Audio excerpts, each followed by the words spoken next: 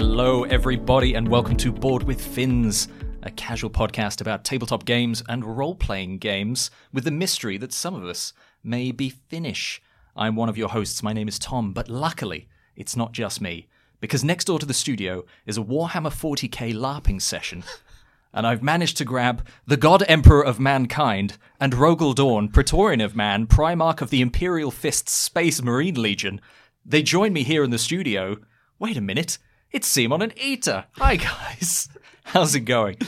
What a coincidence that we're here again. Really, the amount of stuff that happens near the studio I can't believe is eye-watering. Yeah. It's a sign of a good, healthy culture. And it's incredibly rare to have a Warhammer session happen like that we end up in a library. And that's because that's what we're doing in the campaign as well. That we're just in a library fighting. There's no for Warhammer LARPing. That's not what it's called. How dare you? How dare you? What is it called? Nerd? I mean, there probably is. Though. I mean, of course, there is also, I assume, LARPing of it and like cosplaying of it, but like mostly you're just playing the strategy game. Classic God Emperor of Mankind there. I thought that was Simon. I thought it was I was the longer one. I also thought Ita was the thing that I can't remember anything. Imperial Fists of something. Something about a legion. I just liked Imperial Fists. Yeah, that's what I thought was me. Yes. So, through word association alone, you were like, that's got to be. If you ever saw us in real life, which was his more fisty, me or Ita? It's pretty obvious. You know, which one hasn't moved since the 30th millennia? Yeah. And sacrifices 10,000 psychers a day to remain immortal. Literally me. Yeah. It's a classic. You're describing your job, yes. Yeah, it's the opening line of your resume. Which one of us actually sacrifices living beings for scientific gain? That's true. Oddly fitting. You've been much better at this than you thought you were. And the deep cuts. I see your souls. I see your souls. But anyway, I assume you guys are doing okay. Yeah. Yes? I'm doing really just well. Generally all right. I realized that we, again, didn't say hello or anything else. That's how you know it's a very Finnish podcast. You just silently nodded that you were present in the room with me. And then started talking about Warhammer. And then how I was wrong with the intro. Yeah. Can't believe I should. Classic. Yeah. That's actually factually incorrect. Yeah. I'm actually, you don't LARP Warhammer. No, you're ruining the illusion that I'm creating. Yeah. But we're going to talk about something maybe a bit softer, a bit fluffier, but also as warlike as Warhammer 40k. We're going to be talking about the board game Root. I mean, it's basically Warhammer just with a Woodlands creature skin on it. I say, having never played Warhammer. I only played the miniatures, never played it myself either. So we're all great nerds. But we've talked about Root, like we've mentioned Root like throughout. It's been sprinkled within basically every single episode we've had since Simon got Root. I did. And consequently every expansion for that game. I think every time I saw you over a period of weeks. It did escalate quite quickly, which I think that all of us in this room are people who, like, when we find a new thing we enjoy, it tends to escalate quite quickly. So I don't recognize myself in that description at all. So I got Root as a birthday not a birthday, as a Christmas present because my partner said that she wanted to give me a birthday Christmas present, and then she went on my phone to look at a list of games that I have a list of games that I want to buy. And then she thought, well, I've seen him stop in board game stores the most to like lift up the box, look at it, and then go, test the weight of it. Yeah. That's all you want to do. Testing the weight of the box. Smell. And she, I assume, was tired of just stopping in board game shop to look at that box. I went like, just have it. No, you just have it. Just buy the fucking game. That's a lovely way of like, because I just appreciate how much that shows that she paid attention to the thing you were doing. Yeah. In the like board game shops. Yeah. Or she really wanted to break into your phone. Also, this is the perfect excuse. Because of board games. Maybe because of board games. That is true. Yeah, Christmas present sneaking. This is the only sneaking I'm doing. Yes. To be fair, it's Tegan. She would tell if she was like actually like looking for something and would make fun of Simon for not having no game. That's probably true. That's also true. Yeah. I do get bullied on a general basis. It is. It's the foundation of a great relationship. Yeah. No. I'm smiling on the inside. So it's fine. I'm smiling on the inside. It looks like a frown on the outside. But anyway, we won't dig it too far into that. So Root. What is Root? Well, it's a quite complex area of control game that is skinned to look like tiny little wooden creatures just having fun in the forest. Yeah, so it's a cute game. It's a very cute game, much like Battle Sheep. Just great. It's just just those are your date 3. Yeah, your just third like date games. A very complex game that's been skinned to look like a less daunting game. Mm-hmm. I think the production values of Root compared to Battleship are quite off the charts. It's really night and day different. Well, maybe. I don't know. The chips are quite nice and tactile. very, very satisfying. Anyway. So Root is a game where I think it came out 2017 and I instantly became like a classic hit. Like I think people just love it. They keep pushing out expansion after expansion for that game. Started off with 4 factions, now there's 10 in total. But it's often also the game that I hear about the most from people who are into board games. But often it's like exactly they're like, I heard about Root and I think I hear Root is really great, but I'm afraid to try it because it's so complex. Yes and no. Or yes like finding it hard to find a table to bring it to. Yeah. Because this is what I'd heard about Root kind of ahead of time. Like when you were thinking about getting it, and it's worth saying now, like Root is on pretty much a lot of top 10s. The board game personalities on the internet, like us, I'm counting us in there with these top tier reviewers, etc., influencers, content creators, gods, reviewers. Yeah, sorry, that was the that's the word you were looking. That was the other word. Yeah, sorry, fuck that up. But then what I'd heard was it's a great game, but you get the most out of it if you have a close group or a regular group that kind of know the game, more or less the meta game, right? Like, so I'd heard really good game, but you've got to really know the game to play the game. So that was my, I guess, reluctance. And because you just don't know enough people who will play board games with you regularly. I can't tell if you're saying that semi-sarcastic, but that is somewhat true. But to get like the same people, because how many times now have you explained Root to new people with completely different factions every time? It's a few times, quite a lot. Like there's always more than a handful. It tends to happen, and there's always a sheen of sweat across the brow, and it's like, okay, yeah. Because I played Root for the first time ever last night, and I could really tell from the way you explained it to me that you've had to do this quite a few times with quite a few different like factions, because I don't think I would have needed quite as much hand-holding, but I think I understand where that was coming from. He's had to teach idiots like me. I have had to teach idiots like you and Tegan, who just doesn't listen. Oh, now was just more of a. She doesn't listen to the podcast. We can keep she that doesn't in. Listen. She's never listened to the podcast ever, so she'll never hear this. And also, just doesn't listen to board game explanation. Just goes, "Can we just play? I'll learn when we do it." And I'm like, "That works for some games, not all." And then she goes and wins games. So you know. Yeah, she is smart. She just doesn't listen to rules explanations at all. But anyway, Root. So what is it, and why is it so complex? So it's, in essence, it's an area of control game where you've got you're playing a faction, a type of woodland creature. You can be a cat, a mole, a rat, a whatever, and you've got little dudes, and you're trying to put these dudes onto the map, onto different clearings, and then take over more clearings, build your special buildings that give you points, or kill other people's dudes that give you points, and just trying to take over the map. And that's in general how you're gonna do the game. Yep. So why is that so complicated? Seems pretty easy. There's loads of dudes on a map games. It's a whole genre. There's millions. So the problem is that they've gone like maximum asymmetry for the factions. So you're playing on the same map, but you have almost completely different objectives. In the base game, there's the cats who just start off with, they have a dude in every single clearing. So they basically control the map. They're the capitalists of this wood. So they try to set up just wood mills and to produce more wood. Industrialists. Industrialists of this. Try to just build as many buildings as they can, and that's how they get points. Yep. Then you've got the vagabond. It's just a dude, just one dude, no other faction, who just runs around, tries to complete little quests in areas, or then just stabs people and gets points. Stabbing people to death. Yeah, stabbing people and get points. And so explaining the game when there's 4 factions that play on the same map but score points completely differently, and also then different mechanics.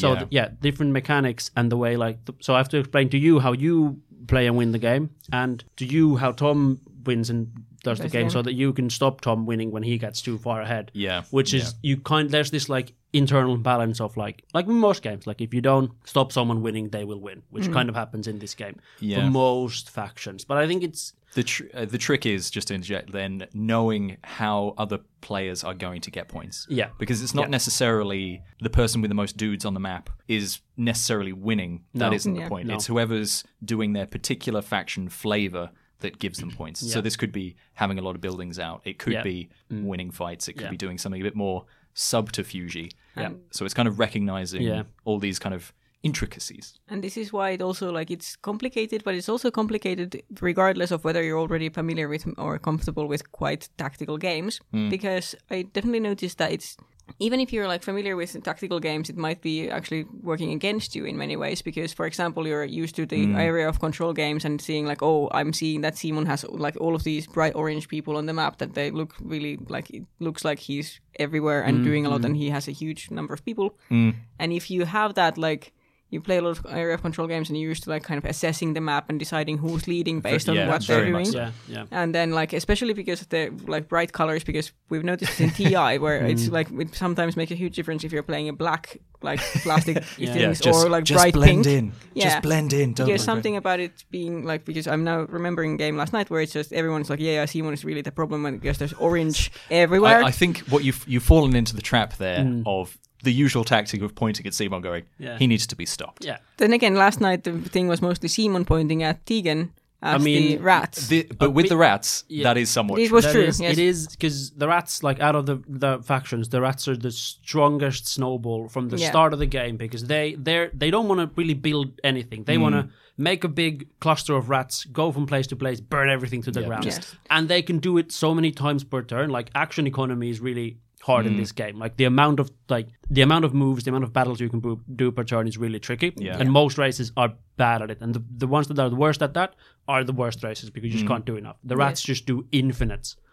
of that. Potentially. But my point wasn't really about Simon being a threat last night. My point was about if you have that like knee-jerk reaction to seeing one person's color a lot on the board, I think that might fuck you up. Yeah, that makes sense. But if you think back to like the OG, if we think of like Risk as an area control game, of like a pretty pure area control game, like you have a certain amount of troops. You definitely do want to conquer territory. Everyone wants to do that. That's what gives you points and troops. So in that sort of like mindset of, well, this guy has the biggest army, therefore he's the biggest threat. Yeah. I understand. In Risk, that makes perfect sense. Yes. It does. And I've been playing Diplomacy now, and it's like also doing definitely the same thing to me. And it's like, that's why I was very, very conscious of this while we were playing, because it's clearly...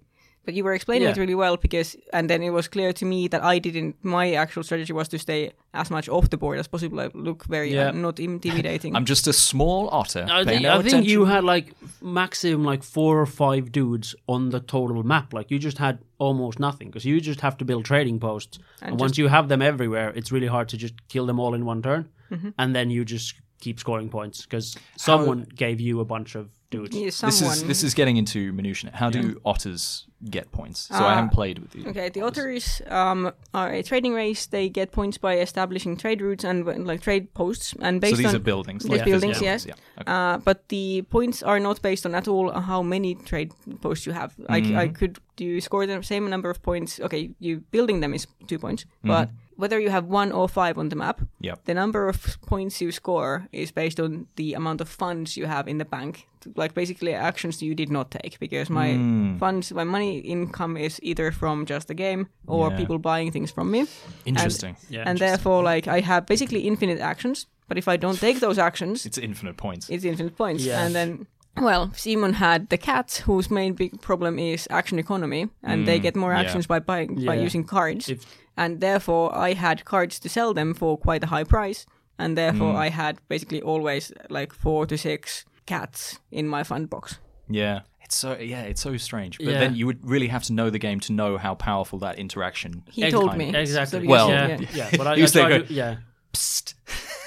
I tried to sort of like you have to for that, like for explaining like how the others work, you have to like explain them. Okay, so like this is what you can sell. This is why it's good. So then I have to explain why this person needs why are cards good. Why does this person need cards? Because everyone needs cards for different things. Like cats need cards just to do stuff. The moles need cards to get more actions as well. But once they've had them once, they just have those actions forever. Whilst the cats constantly need cards. And the rats need them to just spread fire and just kill everyone else as and it seems, I'm fairly certain I didn't even see yet all the ways the cards can be useful for many races, because we only played with 4 races. But I also, I was posting on Instagram about playing the game and was like, I can recommend the River Folk Company, which is what the otters are really called. The names are really awesome in this game. But like, I had a friend reply to the story being like, how do you make otters work? I love them, but I hate capitalism. Well, if they're the capitalist faction, then you're probably not going to But I think the thing was that I talked to her and she hadn't played with both the cats and cats having like, because we had the cats and the rats were the thing that Simon was like kind of fighting against and needing the action economy for. Yeah. So if there's there's an aggressive race on the map and the cats are trying to keep that in check, they need the action economy. Yeah. And they're focusing on keeping the rats in check and just keep buying cards, and I'm just like, have some. Yeah, so it's like you need a big bad scenario to prop like up. because some races need a lot more cards than others, and some might need movement and some might need for fights. So like I think the autos work best with the cats, because the cats are the ones that are most limited about doing stuff. Yes, like the rats didn't buy any cards from me. I think the moles bought one card from me. Simon bought constantly. My economy was entirely based on Simon. Yeah. I know we're not doing a rules deep dive, but I guess we're talking about cards, but like the cards in the game are, in very general terms, kind of fuel for actions or fuel for doing particular faction abilities. Yeah. Or trading or something. Yeah, or fuel for like, it depends on like, that's in general terms, there are clearings of 3 different types. So the like cities wherever you can fight, there's 3 different types. There's mouse, fox, and rabbit.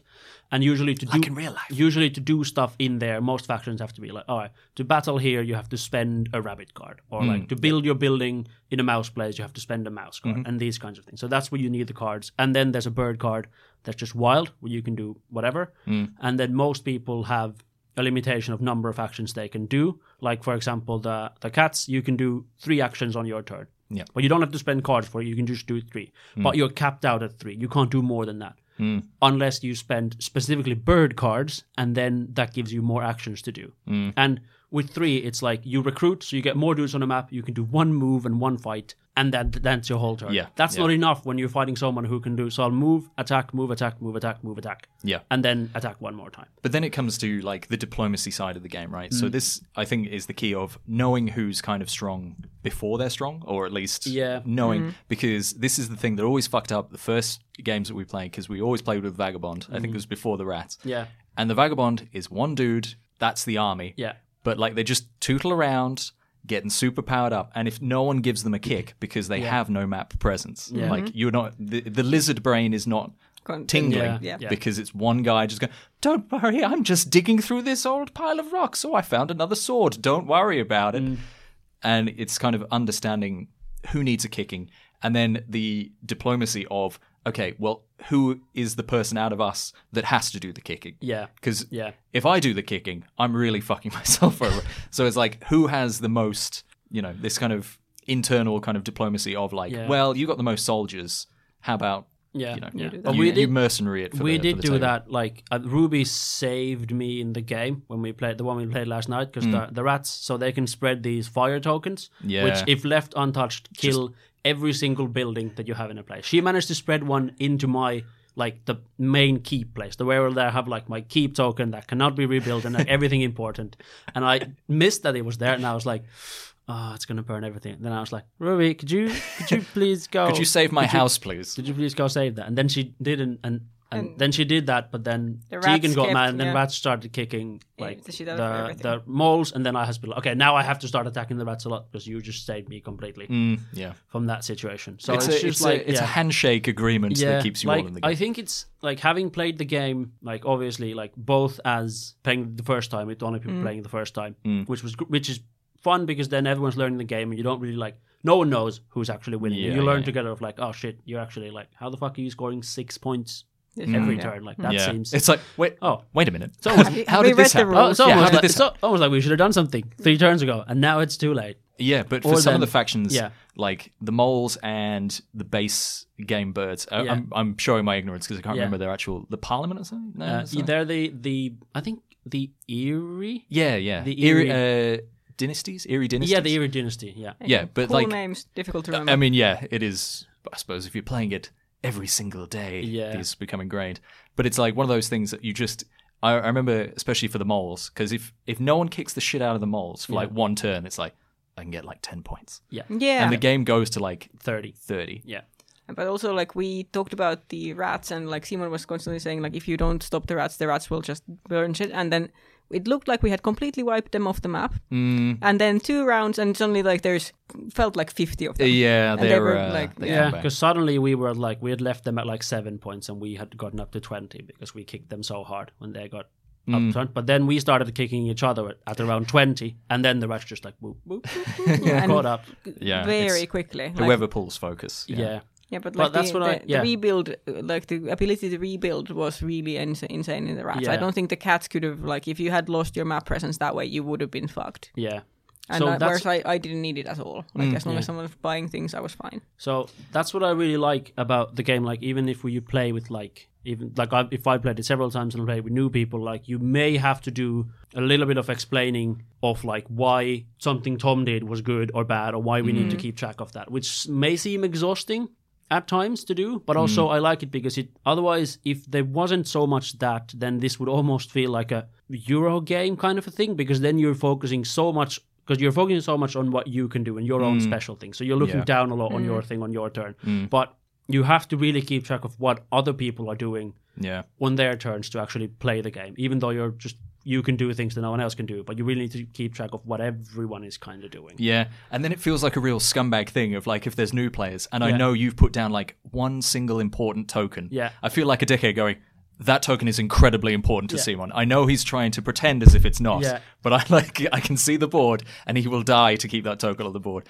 It feels kind of, like, cheap to do it, but I'm like, But it's also like playing the new players on the board as part of your plan is also part of the fun. Just pulling those strings. And as long as you don't, because I never win games, so I need those on my side. I need those on my side. And as long as you don't like play with new people, like, I really don't want to be like, even if I like if we play a new game of Root, like, if I could be like, I'm not going to tell you if that's stupid. I'm not going to do stuff that you don't understand, and then I just kick the shit out of you because you're playing for the first time. It's like you idiot. I've won. It's like, no one has fun. Yeah. I don't have fun. No one has fun when they do that, and then no one will play with me again. And Root is a game that really, like, I think really shines when you play more. And I think the internet was definitely right about that. That if you play it more, this is a game that has, like, crazy longevity. Like, there's replay value is like, there's 10 factions that all play differently. There's now 4 maps that you can 4 play maps? on. I've literally played on one of them because I haven't needed to play on any of the other 4 ones. Yeah, I can see that. And the replayability of, like, if you can play with up to 6, I think it's ideal with 4. I've never played with 6, but I assume it would be massively chaos. But how the game it'd be insane. Like, how the game plays becomes a lot different depending on which factions you are, and even playing the same faction becomes very different depending on who's in the game with you and against you, which really changes, like, everything about the game. I was going to say, like, because it's like there's the replayability of trying new races, but then, like, I was just thinking that I would like to play the otters again, but with different races. Yeah, even more than I would like to play new races, just because I think there's going to be so much change, and then even if those races are played by different people. Yeah. Because people, I mean, certain factions have powers that are like, if you were a real bastard, like, you could just turn the screws on one person and, in essence, take them out of the game. Yeah, it's not impossible to do it. Yeah, I think the caliber of people that you play with, like, we're all just Care Bears, obviously. Yeah, we're here for socialism. Yeah, and truth, justice, and the American way. That's how I would describe all of us. Yeah. You almost, like, because it's true though, but you just said it in a way that made it sound really cynical. We are very nice, and then you made it into weird. I do it for the Disney execs that are listening. Okay, I'm going to flip on then my kind of alternative, not a nice guy hat. Okay. Right? I'm going to throw this out here. All right? Do it. Just for things that, sure, we go, Root's good, I guess. But what about, I have a few opinions, feelings, right? Is 30 points too many points? No. Is the game too long? No. Huge call. That's an huge call. Thing. Because I've definitely had games, because I've played multiple times either. It's unfortunate that I have too much other things to do with my life. Yeah, it's just, I'm too busy just having a great time. I'm sorry. There's weird flexing going on. I'm actually too sad to do those cool things, so I play Root a lot. Yeah. It's like, that isn't, that's the reverse of a flex, Tom. It's like, I actually spend a lot of time inside Eater. Yeah. Anyway, you have opinions because you played it multiple times and some of the games. There have been games where I'm on, like, 7 points. Yeah. I'm looking at the board and I'm thinking, this is going to take me 4 to 5 hours to get to get above. Is that because you've played as the Badgers, who have who have one of the most have one of the most complicated ways to score points ever, and you chose to play them twice in a row, and they're just. And one of the time, you actually won with the Badgers, I believe. Because there was no one else on the map. I could basically... they only worked because I think...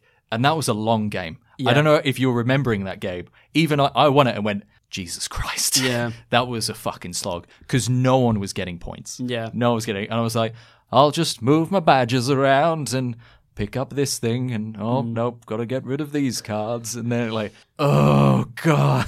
I think, 30 points is, it depends, because sometimes the game can drag on if just people are scoring very low points. But then sometimes some people just steamroll into 30 points quite quickly, which is why I also like that there are there's 30 points, and then there are these, the dominance cards, which is a way to win. Pretty much through pure area you control. basically just change your win condition of, you have to have at least 10 points, so a third of the points that you need to win to claim them, and then you basically change your win condition to I don't collect points anymore. Points do give me nothing.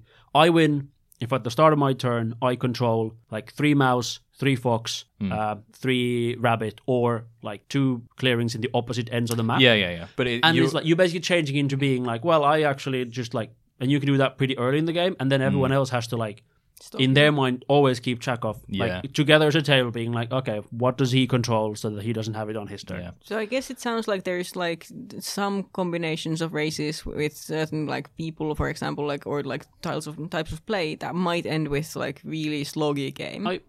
I think there are. I mean, I haven't worked out in my head what those combos would be, but I feel some games we've played, and they haven't been bad games. No. I'm just saying I'm looking at the scores, I'm looking at my watch going, ooh, we're all getting points, but drip points, because everyone's kneecapping everyone else. I think that's I think that'll happen, and also linking back to some factions will be really good, a really good matchup against others, and can just play well against them, and others or have synergies, or play badly with each other. I think when you make a game with maximum asymmetry, and then you pick some of them, you're gonna have matchup that's just lead into you guys are just trying to score points in the exact same way, so you guys keep butting heads constantly over the same thing, and then neither of you get lots of points. While sometimes if there's one of faction that score points off just being lots on the map, and then there's 3 other factions which are I've got little dude, I've got 1 token over here, and then they can just run rampant because you don't have enough, and they have recommendations in the game of they basically rank board presence for the factions, and then they say that for a 2-player game you need X number of board presence, 3-player, 4-player, so that you have enough factions that have enough board presence together, so that you won't just completely ruined. You're not all just playing little fiddly. Yeah, because if you all just play little games. fiddly things, the game just doesn't really work. Yeah. I don't think. Like there is some limitation to which factions. I was going to ask. So do they? So they suggest like the board presence. Do they have like menus? Do they have like this assortment of? Yes. Okay. So they give like a long list, but it's almost a combination of all factions together. But they give like long menus of like these could work in like a 4-player or a 5-player or a 6-player game. Yeah. As well. But there's very few of them that don't work at all. As long as you basically have like you need at least one massive area race. Like you need a cat, a bird, a mole, a rat, like something that just is a lot on the swarm. Map. Yeah. And ideally, like two of those, and then like a couple other, like then you can have a few other just like whatever. So what were in the long game that you won with Badgers? What were the like other races? Can you remember? There wasn't a lot of board presence, which is why it worked because I could move around and hoover up these. Yeah, but I think that was also why it was sloggy. Yeah, I think I was playing as the Corvid Conspiracy, which is basically terrorists. They're little crow terrorists who just like seed out like these little tokens here and there, and then like hope no one flips them, and they can be a bomb, and they're just like sort of doing little sneaky things behind the enemy lines, and then if there's not enough stuff to like do, then it's just like because the Badgers are basically like these kind of nomad people. So if you restrict their movement by controlling a lot of the forest, you slow them down so they can't hoover up these kind of point. Basically, there's a set of tokens that are specific to them that are seated on the board at the start of the game, and your job is to go around basically as much as you can, circle the token in the middle, and then you can pick it up. So it's not, you don't go to, if they're not in the clearings, they're in the forests. So if you surround a forest, then it's easy to pick these things up. They help you in fights, but then you have to like set up your temporary bases, and you can only trade in the point tokens at the bases to get the points at certain times. So you have to basically control a lot of stuff temporarily to get like kicks of points. And I found like even in the scenario where I could control wherever the fuck I wanted to go, I was like, okay, that was a lot of work for 2 points. Yeah. They're really good. Like consensus online is that the Badgers are a very good race, but like one of the hardest ones to actually play and accomplish with. Whilst the Cats, on the other hand, are the easiest to play, but the hardest to play with, or like the hardest to actually score points or like win the game with a cat. I cannot see a cat. Like in my wildest dreams, I cannot see a cat win at Cat all. was doing like you were doing. Like if I hadn't won, it was like quite close that you could have won. I think the Dutch would have won at that point because they had way too much stuff. The moles. Yeah. I've played the moles once, and their like reinforcement potential is crazy. And because they like their special power is like because they're moles that live underground and they can just pop up anywhere into like where you have your like you've built up most of your infrastructure into an important place where you're crafting things with that gives you points, and they're just like hello, just send in 8 guys to kick we're the shit fight. Yeah, and Ruby was playing with 2.5 hours of sleep, and by the end she was basically unable to like string 2 sentences together. And if I hadn't won, she would have won. So it was like So even under those circumstances, the moles are strong. I think every race can be strong and can win apart from the Cats. But except for cats with otters, because I think the economy of being able to buy, because the cats have so many dudes, so like buying the cards, you use your like warriors that are not on the map, so it's almost like free in a way. They're more crafty. Right, you should be crafting. He wasn't. He crafted like one thing. I crafted like one thing. I think, but if you're getting surely that's the cat way of getting points, right? Yeah, if you can't control maybe. the board. I don't know. I was trying to like buy bird cards so that I could have more actions to like take over the map more, and then like I was building up for like maybe a late game crafting, but then people just destroyed all of my workshops very early. Oh no! Very early, someone came in and just demolished all my workshops, and I was like. I hate these anarcho-socialists that have moved in to the forest next door. They're just kicking the shit. But also, like, we keep talking about like how each race has a specific way of winning. But I do think there's, even within their like races, factions, animals, whatever, you can play each of them kind of in multiple ways. Yeah, because the cats, you were playing them as a warlike race, and you didn't like craft, but you like Tom has been saying that it would be more of a crafting race. I was playing the otters, and I was just kind of like not having any presence on the map, just like enabling Simon and then just like trying to stay innocuous. But I could have been selling a lot more like mercenaries. I could have made myself available everywhere. There's like the moles, like you can use them in multiple ways as well, and I feel like it is true. Well, yeah, especially with the moles, how you get points is kind of different. Like, they can get stuff for anything. It's like everything they do can give them points almost. Yeah, or like incredible efficiency if you just have low level cards. Yeah, with the caveat that if they get kicked once, Jesus Christ, it's the same with like the Erie dynasty. They get kicked once, and it's like, really needed to fight in a fox territory this turn. Otherwise, I'm fucked. I'm gonna put the but what about hat back on. Do it. Before Root, like, how do you guys feel about area control games just as is? Because I've never really been a fan of them because I find them a little bit too in-your-face combative. Like, it's very difficult to not be a dickhead in an area control game. I'm trying to think of other area of control games that the classic, I have, like, I'll tell you, or done. I mean, the classic would be Risk. I mean, this is very bare bones, like, you build armies and, like... Diplomacy is the most bare bones. I actually have never played Risk, which is maybe a...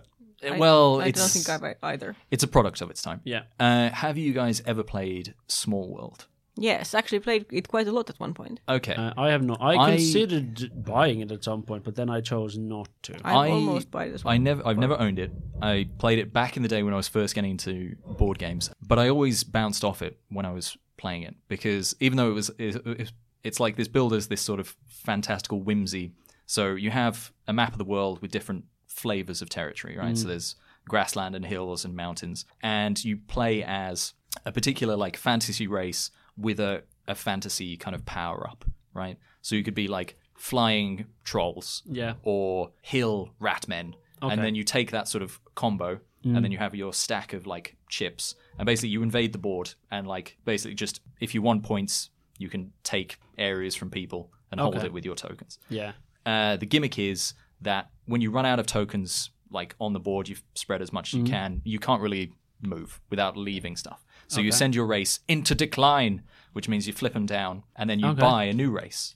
Okay. And then your race can build on the bones of your old race. Okay, so you play multiple races in one game. Kind of, but you don't get the power of the first race once they're declined, right? Okay. So the time of the elves is over. Now is the time of the orc. But like, it's so, as soon as you're hitting borders, as soon as someone kicks the shit out of one person, it's like, I'm basically I'm out of this game. It's very tricky. As soon as you lose like a fight. Well, no, but it's like kicking someone or having a fight with their face-up tokens is so much more like powerful than like kicking the shit out of their decline tokens. Oh, okay. Like, you're literally taking their ability to fight kind of out of the game, and then they just have territories that they can't fight with. Okay.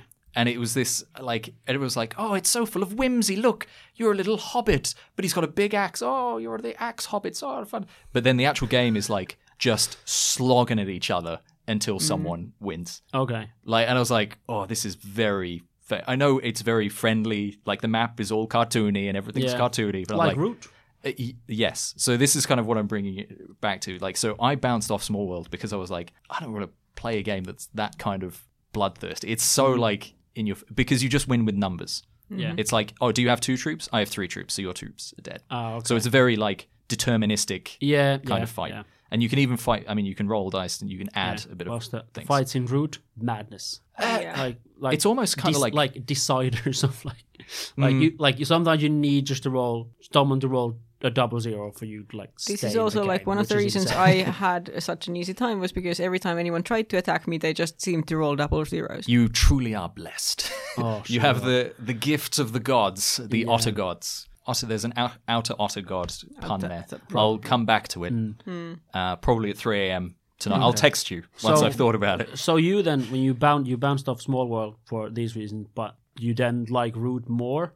I do. Than that? This is what because compared to other area control games, which I found are like quite combative. Well, I mean, because it's area control. It has to be. I have a thought about this because I've been thinking a lot about the asymmetry and the affecting of the game because we talked about a lot about Dune being the most asymmetric and the asymmetry affecting the most how everything works and how the rules work, and with like TI having less asymmetry and being like one certain race affecting the game a bit less.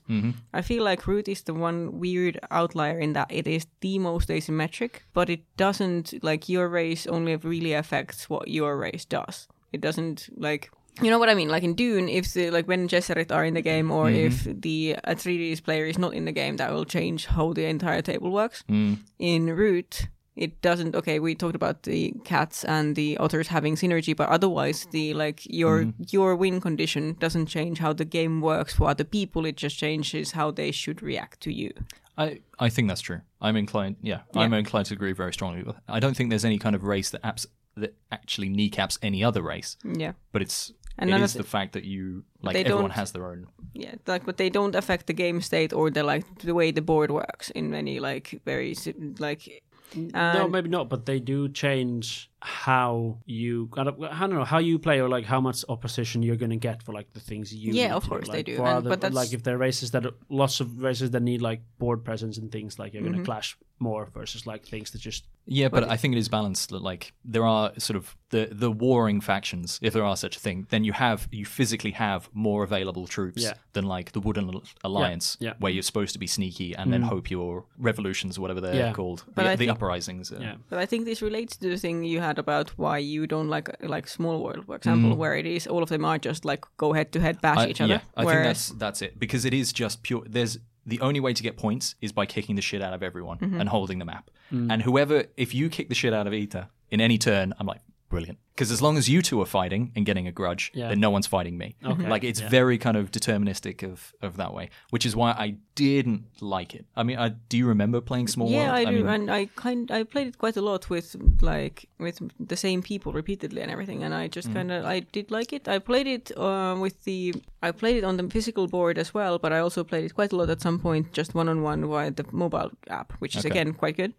And to be fair, I also have liked playing Diplomacy, which is the most kick the shit out of people game I've ever played. I mean, potentially. But there I would like the drama that we have behind the scenes, and it's not about the like I don't play diplomacy as a area of control game. I play it as a social sort of experiment. Social experiment, see how well I can like manipulate people. So is the reason I don't like area control games because I take them incredibly personally? Or because you just hate conflict? That's true. You are slightly I'm a very passive person. So that just bleeds into your sort of. You don't want to. Yeah. I actually taught the Dalai Lama everything he knows about peace and global unity. No, but like we all like board games as a social thing. None of us are like, while we want to win, while we are interested in the strategic element of it, we also want the experience to be fun, and it wants it to be a social pleasant thing. Yeah. And most area of control games are not necessarily that. You have to play them with certain kinds of people, and it has to have like the banter with it or whatever. Like when we're playing TI, it's not really about the like area of control at all. Like it's about the glory of my particular alien race. It's about the space diplomacy and yelling at each other about specific planets. Whereas true. I think we're all the kind of players that require there to be that extra element of something, or there needs to be a way for the game to not be fully adversarial for us to enjoy it. So do you think then, coming back to Root, do you think Root appeals to both people that like are looking for a hardcore kind of area control strategy head-to-head game and potentially more of a nuanced kind of thing? Is it the best of both? I mean, is it popular because it's the best of both worlds, or is it popular because it smooths off the edges of both? Because it's pretty rough. You like, I'm going into somewhere you control. I know you need this building, and I'm going to roll dice and hope it dies. Yeah, I think it can work in both kinds of tables. I'm just now thinking whether or not I would play it in a group that is a mix of those two personality types. But then again, I don't know if I would enjoy playing any game with the personality type. with certain people. It does become increasingly clear what personality types we don't enjoy playing games with. Because like, I feel like our takeaway for most games is just like, why do you like this game? I just like the people I play it with. Yes. I just like people. I think back in the day when I was playing like board game meetup kind of things, there were definitely like very tongue-in-cheek games. Yeah. Like games that you should not take seriously, that people were like, I'm really going to math this one out. I hope we win this stupid fucking game about gardening or whatever it was. It was like, I think you just need to calm down, man. I think we're all just here to have a beer after work and play a game. It's like, no. I'm trying to remember. We were in the game that we were playing like, what was it? It was the Forbidden Desert. I remember playing that once, and it's just a silly game of going like you've got a and someone super like optimized everything. Yeah, I was like, you should go here. You should go here. And it's like, yeah, I get it. Quarterback. I'm going to ignore you, and I'm going to give my character a stupid name because this isn't a real desert, right? We're not actually looking for water. I constantly battle the impulse in myself to be the optimizing person. Not because I really care about winning, but because if the game doesn't give me anything else to latch onto, I will be like optimizing the shit out of it. If it's a dry game. Yeah, if the people are not giving me something to latch, if there is no social aspect to the game, I will definitely be backseat gaming this whole thing. Is that just to speed it up? You're like, the only way to end this nightmare is to quickly finish this game. I haven't thought about it, but you might be right. But you love setting the like base level for an economy or what it's going to be, and this time you play the authors where your power literally is setting the economy price for this. She's the anchoring bias player in any game. It is the perfect game for you because you literally now can in-game decide what things are going to cost. The economics degree coming back. And to be fair, I picked the authors based on the fact that it's the turquoise faction. They look like the Golan Kopfer. Then, like I showed you guys the programming language like logo, but also because the ability to give people the ability to move along the rivers sounded like Woodland Empyrean to me. I was going to say this is very Empyrean. I'm getting the flashbacks to. And like we were working together, and then like at some point when it was getting closer to us like having to clash or something, then Ida was just like, well, the cards are now going to cost 5 instead of like 2 dudes, and I'm like, fuck, I can't. That's too expensive. That's the economy, man. That's inflation. Dudes. And like I thought we were friends. That was like you had just killed one of my trading posts and cost me like 6 money, and I was like, well, the consequences of your actions. Because you were winning. You were winning. The price of doing business. The person who's winning need to be stopped. But I think, coming back to the question whether this appeals to hardcore area of control people, and then more, I don't even know what the opposite of that would be. Like people who just like more hanging out, intrigue or like sort of Oh yeah, people who throw themselves into the character that they're playing in some kind of. I don't. Yeah, but I know, there's a game like basically, if you can explain the rules in less than 30 minutes, that's more of a chill sort of game. Yeah, which I guess Root kind of is and isn't. But I mean, it would be. I think right now, Root. If I like, it's been good every time I play it. It's like 2 or 3 people who have played the game before, and like maximum 1 or 2 that haven't played it before. Like if I played it before, and then I have to go like with 3 people who've never played it before, with like a bunch of different races. Like the explanation for that is quite long because you almost have to go like individually explain how to play the game. To it's each like of you're them. playing this, you're playing this, you're playing that. And it also depends on the people that are playing because again, I felt like I didn't need all of that because I was reading the rules and I could see like because I play enough of these games. You know that the language. I see what this is saying. I see, having looked at the things that other people are playing, I can tell these are the important bits. The game is like laid out in a way that I can tell that this is important. And the board, like, because it's a complex game and you can do lots of stuff, but the boards are really good at like showing, like really clear of like what you can do, in what order you should do stuff, and like keeping track. What gives you points, It literally steps you through your turn. It really steps you through your turn, and like it's really good for beginners, and also like if you play for a while, you're like, okay, this is the order I do stuff, and this is like excellent. Reminds you what you actually can do and should be doing maybe. So I think like the board they've really sort of nailed that down. But speaking of then I'm thinking of other area control games that I've played, and like one that I have is Inish. I was literally going to ask you about Inish because technically that it's half and half. In essence, a card game. Yes. I think it's more of a card game, but it is a card game area control game. So what is Inish? Inish is so it's ostensibly, you are like leading chieftains, Celtic clans. clan chieftains taking over, like exploring a new island, and on your turn you can like and then you try to put dudes out to like and then build citadels and sanctuaries, and then at some point like you just win if you control more sanctuaries than other people, or control more areas with other people in. But the thing about the game is that everything you do is with cards. So there's a card that says put 2 dudes on a map, or build a sanctuary here, or fight someone here. But like there's one stack of cards, and we just shuffle them, and just there's this drafting thing of like you look at like 5 cards, you pick one, give it the rest, so you kind of know all the actions that can be in the game, and you know that if I don't take this, Tom can attack me and do stuff. I don't want Tom to do this. I don't really want to do it, but I really don't want Tom to be able to do it, and like that is sort of the game. And you had a question about Inish based on because so I mean it is kind of an area control game. Like you're asking about how does this compare to other area control games, whereas like again, I think I've only played Inish with you once or twice, tops. Yeah. And I think I went into it with the wrong mindset, thinking that it was dudes on a map. But it's like almost a game more of, I mean, it is area control. You win physically by controlling more areas than anyone else. That's how you win. But you can't just move your troops. There's like one or 2 cards that move your troops. There's one card that recruits troops. There's one card that like... So basically, if you have the war card, someone else doesn't have the war card.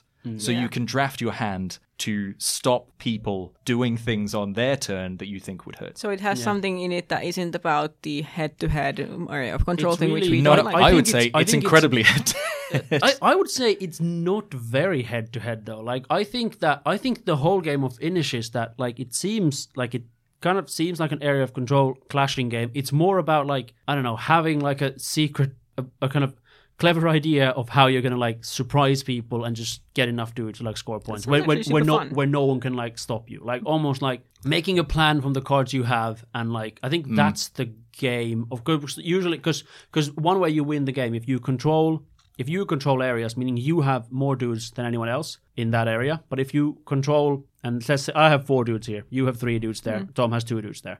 I have control over 5 of you guys' dudes. I think if you have control of 7 of someone else's dudes, you win the game. Yeah. So if you can see like, oh, I can move that in, but then if I don't let anyone else move, I can on my turn like skip, and then I'll just move everything in, and that could win me the game then later. Like it's very... You want people to try and fight you, but not actually have the ability to fight you. Yeah, and you have to kind of like almost like try to work together, because you don't want to like make mega enemies, because everyone kind of has to help each other out. But you have to be like, so I'm just gonna go here. We're gonna be here together, and we do this. And so then this is more... Yeah, but you can. Sorry, I mean, like you really can kneecap someone out of the game though. Like I think this happened to you with cards. Like if 2 people decide to play quite negative cards against you. And just because they have it and you're potentially in a more opportune position, you can be just out of the game. That is true. This is then, how does this, like, how do you feel about Inish compared to Root then?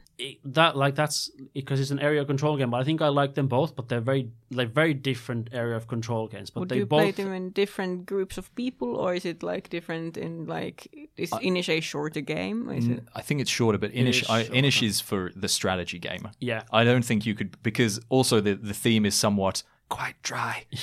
Like, Yeah. Like, it's I honestly am the game is immediately the game is the game is beautiful. You would love it the Celtic art is insanely nice. Why have I never played this game? Is the Because question it I'm is. having. because all you do is sword fight. Yeah, where I haven't seen you in months, Ed. You're not even in the room with us. This is just an elaborate Zoom ruse. You weren't even at that Warhammer 40k laugh. This is by satellite link. I don't know where you are. I'm still in Iceland. Yeah. Yeah. Oh, this isn't even Ita. She's trained like a ChatGPT AI, Oh God. just with Ita's memory engrams. I don't know what the sci-fi term would be, but you've done it. I think if Simon held up like literally side by side Inish and Root, I would always pick Root. That's what Inish. That's what the box looks like, and then like all the tiles are these very fancy. That sometimes they're like they're not hexes. They're weird triangles with lots of things. They look like they shouldn't fit together, and then they do, and it's so satisfying. The thing is, like, it's so unnecessary to have the tiles like that. Like, really, it's they look pretty. beautiful, I but it's appreciate just it, yeah. so unnecessary because you have this huge tile. Like, literally, the tiles on the map is just like That's what the a tiles wasteland Yeah, or so very something. pretty. It's just art of a particular place, and then there's like size 10 font of like a swamp, maybe with the power. Like, I think this is a bit over-engineered for what it has to. But be. Because okay, so- I think Inish is, even though the internet would say that Root is a more complicated game for hardcore players, I think Inish is more of a tactical strategic game than, And actually, in a way than Root is, because you have to really read what the cards say, and you have to think about what do I want to Know do the cards, and what do I think. want someone else not to do. And it's Yeah. really easier to like Inish, you need to play like at least twice. Like the first time you played it, you've like now you know You what the have no different cards idea. are after you played it the first time. You're like, oh, so now I understand what the What the actual game is, is. yeah. Which is, I mean, true for a lot of games, especially more complicated games. Yeah, but I think Root Inish is definitely more of a strategy game. But they are both area of control, but they hit on a different sort of. You do a different thing. Here's Yeah. the thing. I think if you knew Inish and played all new players, you would definitely win. And I don't think that's true in Root. That's true. At least if you're being nice about explaining how things. But there's work still together. there's still chance. People can always fight. Like, fights a dice roll. Like, things. I don't think it's a known quantity. Even if people in Root know that you own the game and know the rules, and therefore are the only one legitimately that can be kicked to the table, which seems to be the case of like, oh, it's your game, so we're going to fight you. I'm like, well, I was being nice teaching you the rules. Yeah. I think in Inish it would be very difficult for a newbie to understand all the ways to turn the screws on a particular kind of person, because the deck is quite small, right? Like, I think it's like 16 cards. Yeah, there's not a lot. So you draft like all the cards except one are drafted. Yeah. So you know pretty much the powers that you don't see have. what you're saying. You know okay. what I mean? It's a very much more of a brain burner, whereas like with Yes. Yes, it's very much a brain burner. Like, you can't just like play. You can't just casually just be like, well, I'll just do something to. I'll just start fighting because it's fun. Like, you Yeah. can't do that because Yeah. you might just have a fight. Yeah, You it's have like to I do really something need to else. fight now, and then you have no fight cards. It's like, well, I'll build a city then. Whereas I think Root is like, the way I hear people talking about it in a way being like it's very complicated. I'm not sure if I should buy it because I'm not sure if I'll get people to play it. If you don't tell people who are not into board games that it's a complicated game, you can probably trick them into they playing won't- it they because won't It's think true. it. And one other thing that I wanted to mention about the game, I was talking with our other friend Jonas, he's played Root a lot, but only online. I've heard the app is insane. The Sorry, app, it's just the app an is really aside. good, and like the sort of online game for it, or like just PC game Interesting. for it, is really yeah. good as well. But like what he was talking about the game is that you can almost, people who don't really like worry area of control games can still play Root and enjoy it, because there are factions that don't do that. yeah. Like, you can, if you want to be like, I want to build stuff on the map to move stuff out. I want to police this system. I want to kill everything. You can do that. That's a faction that does that. If you just want to rummage around the woods, picking berries, giving other people cards, being friends, and you can do that. You Yeah. can just be a little raccoon vagabond, just running around doing stuff. Or if you want to play a terrorist and just blow up everyone else's things, but secretly and covertly, and make people guess what you're trying to do, you can do that. Yeah. It's like, it has every sort of, I don't know, different types of play you can do. And like, if you want to just help other people, be the otters and like set up a market where you're just everyone's friend, but actually you're the one who's going to win because they don't realize, but that by you helping them, they're helping you. Because more. I was thinking about this because I wouldn't like. I was watching Tegan play the rats, and she was having a ball with it, and I think that works really well for her. It's like all she does is she just sits in rats, and then she just rats around, and she just loves that. It looks so fun, but I would not have that kind of fun because that is not. I have a hard time. That isn't with your. You don't put on your big army boots to play. No, that's not what you do. I'm there to be the innocuous Empyrean. Yeah, you're the shadowy capitalist elite. Yeah, yes. Which I'm as the, you I'm are the in real fixer. life. I'm the fixer. Yeah. Sure, and I like that because it's like you're playing the same game, but you can play such a different like way of playing, which suits better to like how you like playing games or what you like imagining yourself as or doing way more than most other games. I have another but what about question. What about if the theme was completely different? What about if the mechanics were the same, but instead of the Woodland Alliance, there was the Empyrean of Man or something? Meh. Like if it was just the Vagabond was just a wandering fantasy thing, and it was like the elves the versus D&D, something. If they just slapped on a really kind of generic thing, would you enjoy it as much? Well, it's hard to definitely say whether I'm just like enjoy it as much, but instinctively, I think that maybe no, because that theme is kind of played out like already. It's been like, oh, you're the orcs and you're the wars and you're this and you're that, and like because it has like it's all cute animal creatures. They've all like clearly put a lot of thought into which animal should be like what, and try and like these animals would be like this. I don't know. Crows being the really sneaky ones. They've studied nature movies for years or like it's just, to build this game. I don't know. Maybe I just like woodland creatures or something. But I feel like it's just fun to like having them as little like anthropomorphized animals doing stuff. I'm of the opinion that I wouldn't like it if it was like run-of-the-mill fantasy theme. Mm-hmm. I was just now thinking of Dune Route. Mm-hmm. Dune Route. Like Route, but with just Dune. Like so the rats are Harkonnen. Yeah. The Vagabond is Bene Gesserit. I mean, it could work, but that's not. We all like Dune, and that's not like the base.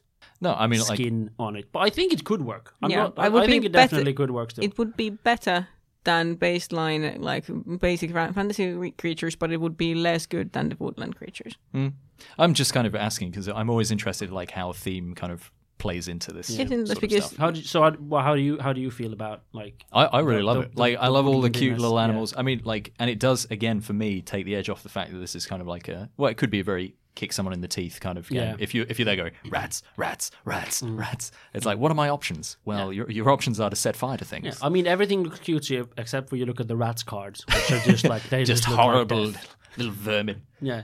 I like it, but I mean, I think I would be more turned off, regardless of how good the game was. Like, if it was like Inish Celtic themed, it's like, you're the Druid tribe, and you're the Swamp People tribe. Like, okay. Guess. Yeah. I kind of like the fact that it's just like, oh, it's a little fox running around. Yeah, I definitely all of us do, I think. So I don't know, I like the cuteness for me really lands. I don't know. Also, this might be related to just us not being like the kick the shit out of you strategic gamers, and like that's why we like the cute woodland animals, because it means that maybe someone who is super into being the warlord or whatever might not play it with us because it's too cute.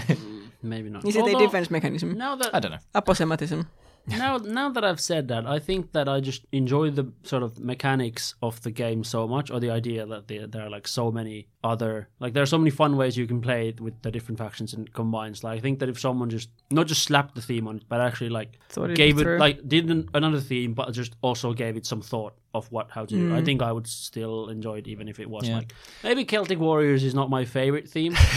It's niche. It's niche, and I bought Inish because it's pretty and it seemed. It's gorgeous, and also I don't dislike Inish. No, and like because it's very different. It's a game where I don't know because it's a mega strategic. I think that was it. It's a mega strategic. Just game. looking at cards, going, "Oh God, what am I defending against? What am I trying to do here?" But it's like also, I think for me at least, the fact that it's the cute woodland animals means that I'm more likely to be able to bring someone else into the game. Like I'm always thinking about whether or not this can be played by people who are already not into games or who are less super into board games. And just like I said, even though it is tactical, it is complicated, it is strategic, it is still the woodland creatures theme makes it so much more approachable. Yeah. And I true. think That's true. and I think it's also a game where like it's complicated, yes, but it's a game where also the things you do the first few turns won't like kill you, or And like the they won't do it. They won't punish you too much. And once the you've board done tells you how to play. Yeah. And so once you've done a little bit, then you've seen like, okay, so you've now done this, and you've seen that he's done that. He's already scoring points, so this is going to continue, and like.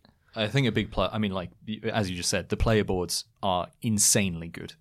Like, the timing of your turn is broken down for everyone. You have everything kind of laid out that you need in the game, and you can see from your board what gives you points. Yeah. Like, there's no sort of weird, obscure, you got to do this 5-point attack strategy to get 2 points. It's like, if I physically move this tile from my board onto the forest, then I know I'm getting X amount of points, and you can see that for everyone.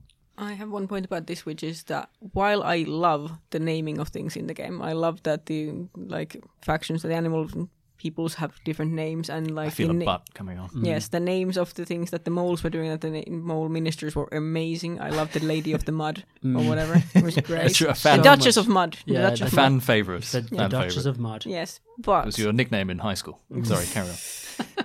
We don't have time to get into that story. Yes, that's on the OnlyFans podcast.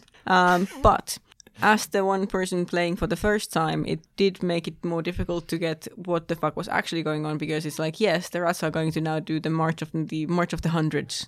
Which we all know what that means. Yes, exactly. Yeah. Like they're basically all of us are doing the same thing. Like, okay, we have different ways of winning, and there's different things that we're doing with the battle, for example, and whatever. Like having a different name for the movement and the battle for different races makes it a bit more difficult to figure out. Or technically, I mean, it's just because it says like for the rats, for example, because on their turn they can do two things. One is command the hundreds, which is when basically the warlord can tell. Basically, that's when dudes that are not the warlord can move around and fight. Mm-hmm. And then there is I advance the warlord, which is when the warlord and dudes next to the warlord can move and fight. Yes, and so you can that's say just the guy with the flag. Yes, but then but saying to someone, "I'm going to command the hundreds," and it's like, "What the fuck?" But it was only Tegan saying that, so that was like also the thing. But like, okay, I was playing the authors. She gets so into commanding the hundreds. It is great though. I loved it. But my point is that in that same phase on my board, I had, I think, 7 different things, and they were just called move, battle. Are you saying it was too dull for the honors? To be fair, all of your things say commit funds and then to do stuff, and like no one else will know what the commit a fund means. Yeah, this is my even point. Tom hasn't played, and he doesn't know what commit a fund is. It sounds shady and capitalist, so I just nod along. Yeah, but my point is that this makes it fun, and I like like how everything is super thematic, and like I said, I'm just getting endless joy out of the command the hundreds and the Duchess of Mud and like the Marquis, and like everything is super cool and fun, and I love it. But at the same time, it does make it a bit more difficult to pay attention, like to catch on to what the fuck is it actually that they're doing. I mean, the flip side of that is like, just as Netrunner players, we cannot judge. This is fair. Of any sort of in-game like naming policies. Like just call it your deck. Like, what about Netrunner? No, it's perfect as is. Just don't change that naming system. Yeah, that's fair. It's people in glass houses. It is lots of flavor, and they've clearly like put in so much effort and like time to just like, I don't know, the people making it love it. And I think they haven't said that there might still even be more expansions coming out. They haven't said they're running out of animals soon. I don't think so. There's lots of animals. They're going to import stuff you can have. I mean, and there's lots of expansions I don't even have. Yes. But none of them have races in them. But there's a whole like clockwork expansions, decks of which cards basically makes there's that too. But there's basically a way to make, if you want to play 1 or 2 player, like it works as a 2-player game. It's a little bit only you can play like. Only a few races work in a 2-player game, but they've made these like mechanical races that where you can like add the cats or the birds, and they like kind of play themselves, and then it becomes more of a co-op game. So let's say we had a mechanical like cat in the game. We all have to get to 30 points before they win the game, and that's how we almost have to work together, and it becomes a completely different game. Interesting. I have the clockwork cat because I haven't played with it yet to see how it is, but it's also like there's that kind of stuff adding to it as well, so it works almost like a solo game if you want to. There's a lot of systems that are coming out now that like kind of retrofit games, multiplayer games, into solo games by constructing like a fake AI. Yeah. Because the world's fine. Yeah. But it's a new kind of thing. I don't know if I don't really play games on my own, but if I did, I don't think I'd crack out Root. Yeah. I think I will do it just to try it, but I don't expect me to love it that much that I'll sort of play Root by myself. Because the reason I play board games is to play it with people and just like shout it at other people. Basically. for doing rats, bad things and like not stopping the people who are winning and then kicking me when I'm winning. I definitely have to say that after playing it once, and I've like heard you guys talk about it for quite a while, and now I really get why you got into it and why you bought all of them, and I definitely want to play it again. I'm super looking forward to it. Do we have anything else we want to talk about with Root? I mean, we haven't even mentioned the pub ability. I was gonna say which is nightmare level. We have played it at a pub, which is balancing boards on the edge of tables. I did. You need a big enough table, I think. Yeah, you need quite a big. Yeah, but big table. I mean, the actual forest board is massive. Just as a board goes. There's like 3 tables at Kaisla where you can play this. Yeah, we did play this at Kaisla once. But like for a game where you have to like align and arrange like cardboard tokens on your player board, and like 2 of them are off like the table, like please don't nudge this. Please listen. That's why you need a big table. The probability of it is low. I'll admit. It has gotten lower the more expansions I have gotten because it's more things. But also, it's now a 15-kilo game. I've managed to fit all the expansion races into the same one like Root box. The box itself is quite tiny for how much game you get. It is true. So I'm saying probability. It's not as good as Battleship, but it's also. But is that the 10 out of 10 probability scale? It? Or like a card game, like Knizia's The High Society, or like that. That's insane. But it's not as bad as like Wonderland's War, which is unpubbable. Dune has Dune has a tiny smaller board. more small pieces. I've upgraded Dune now. I've got like little plastic things for the cardboard tokens, so they stack better. And you also notice if you drop them. I think Dune is a little bit more probable than Root. Really? I think so. I think depends on the table. There's a lot of tokens in Root. But there's a lot of you got like your army things, you got your little buildings, you got like that's a lot of stuff. I mean, if you're comparing that to Dune, where you've got like 20 soldiers and you just keep an eye on none of them are Wonderland's War though, which haven't played, which is unprobable. It cannot be done. It is a 0 on the probability. Yeah, scale. that's a huge board. If you think the Root board is big, this is like 0.5 that size. It's like 1.5. It's a chunky boy. Size. It is. It's a chunky I definitely boy. want to play that soon. The amount of it is really good. Have you not played it? No, I haven't. You guys talked to me about it in the first episode we ever did. It's a great game. Tegan managed to teach it to her mother, so I'm sure now anyone can play it. That's the acid test. I was like, do you need an acid test to explain a game to me? Maybe, I'm just like, ouch. Yeah. On that bombshell. Very slow. Very slow. Yeah, she's just like. Her connection is breaking up from the satellite link. She can't respond to it. It's just so dense. We're just like, no. She spilled her coffee on a computer again, thus cutting the connection. No, you roll the dice before you fight. Yeah, stop eating the dice, Eater. Is something we regularly have to say during board game lessons. I ate my player board. Like, oh, Eater, why? These are expensive. With that, I think with that insight into how it is teaching Eater a game, we've solidly discussed perhaps the most asymmetric board game that we can think of. Is it too asymmetric? Could it be more asymmetric? Phone in with your answers. Send in a letter, care of Helsinki. Just Board with Finns Helsinki. That will find us. I'm pretty sure. All right. Well, we've probably said all we can say about Root so far. Maybe we can come back to it when you buy the future 75 expansions or whatever they're going to release. Or once we've played it, everyone's played every race twice. That's good. If someone should build the Matrix for that, that's going to be an incredible amount of games. But maybe we should. Yeah, like aren't we planning to play that for Easter or for like brunch or something? So it'll be great. Ruby did want me to play, but that good brunch. So brunchability is where we're going. Brunchability, but not to play a new race. She also just like you want to play the otters again. Just wants to be the moles again. Because I think one thing is you want to try another race, but you also want to be like, I fucked these ones up. That is. I really want to play them again now, and it's like I could try something else as well. We'll see. All right. Well, we'll come back to this one then when we've learnt every single race. That's true. And play it at professional level. Level. But until then, it is goodbye from me. It is sayonara from me. Classic, very cultural. Also, a goodbye from me. Sorry, the internet connection is breaking up, Ita. You can't. I don't know if that gets recorded. All right. Goodbye, everyone. Goodbye. Bye. Bye. Bye. Bye. Bye. Bye. Bye. Bye. Bye.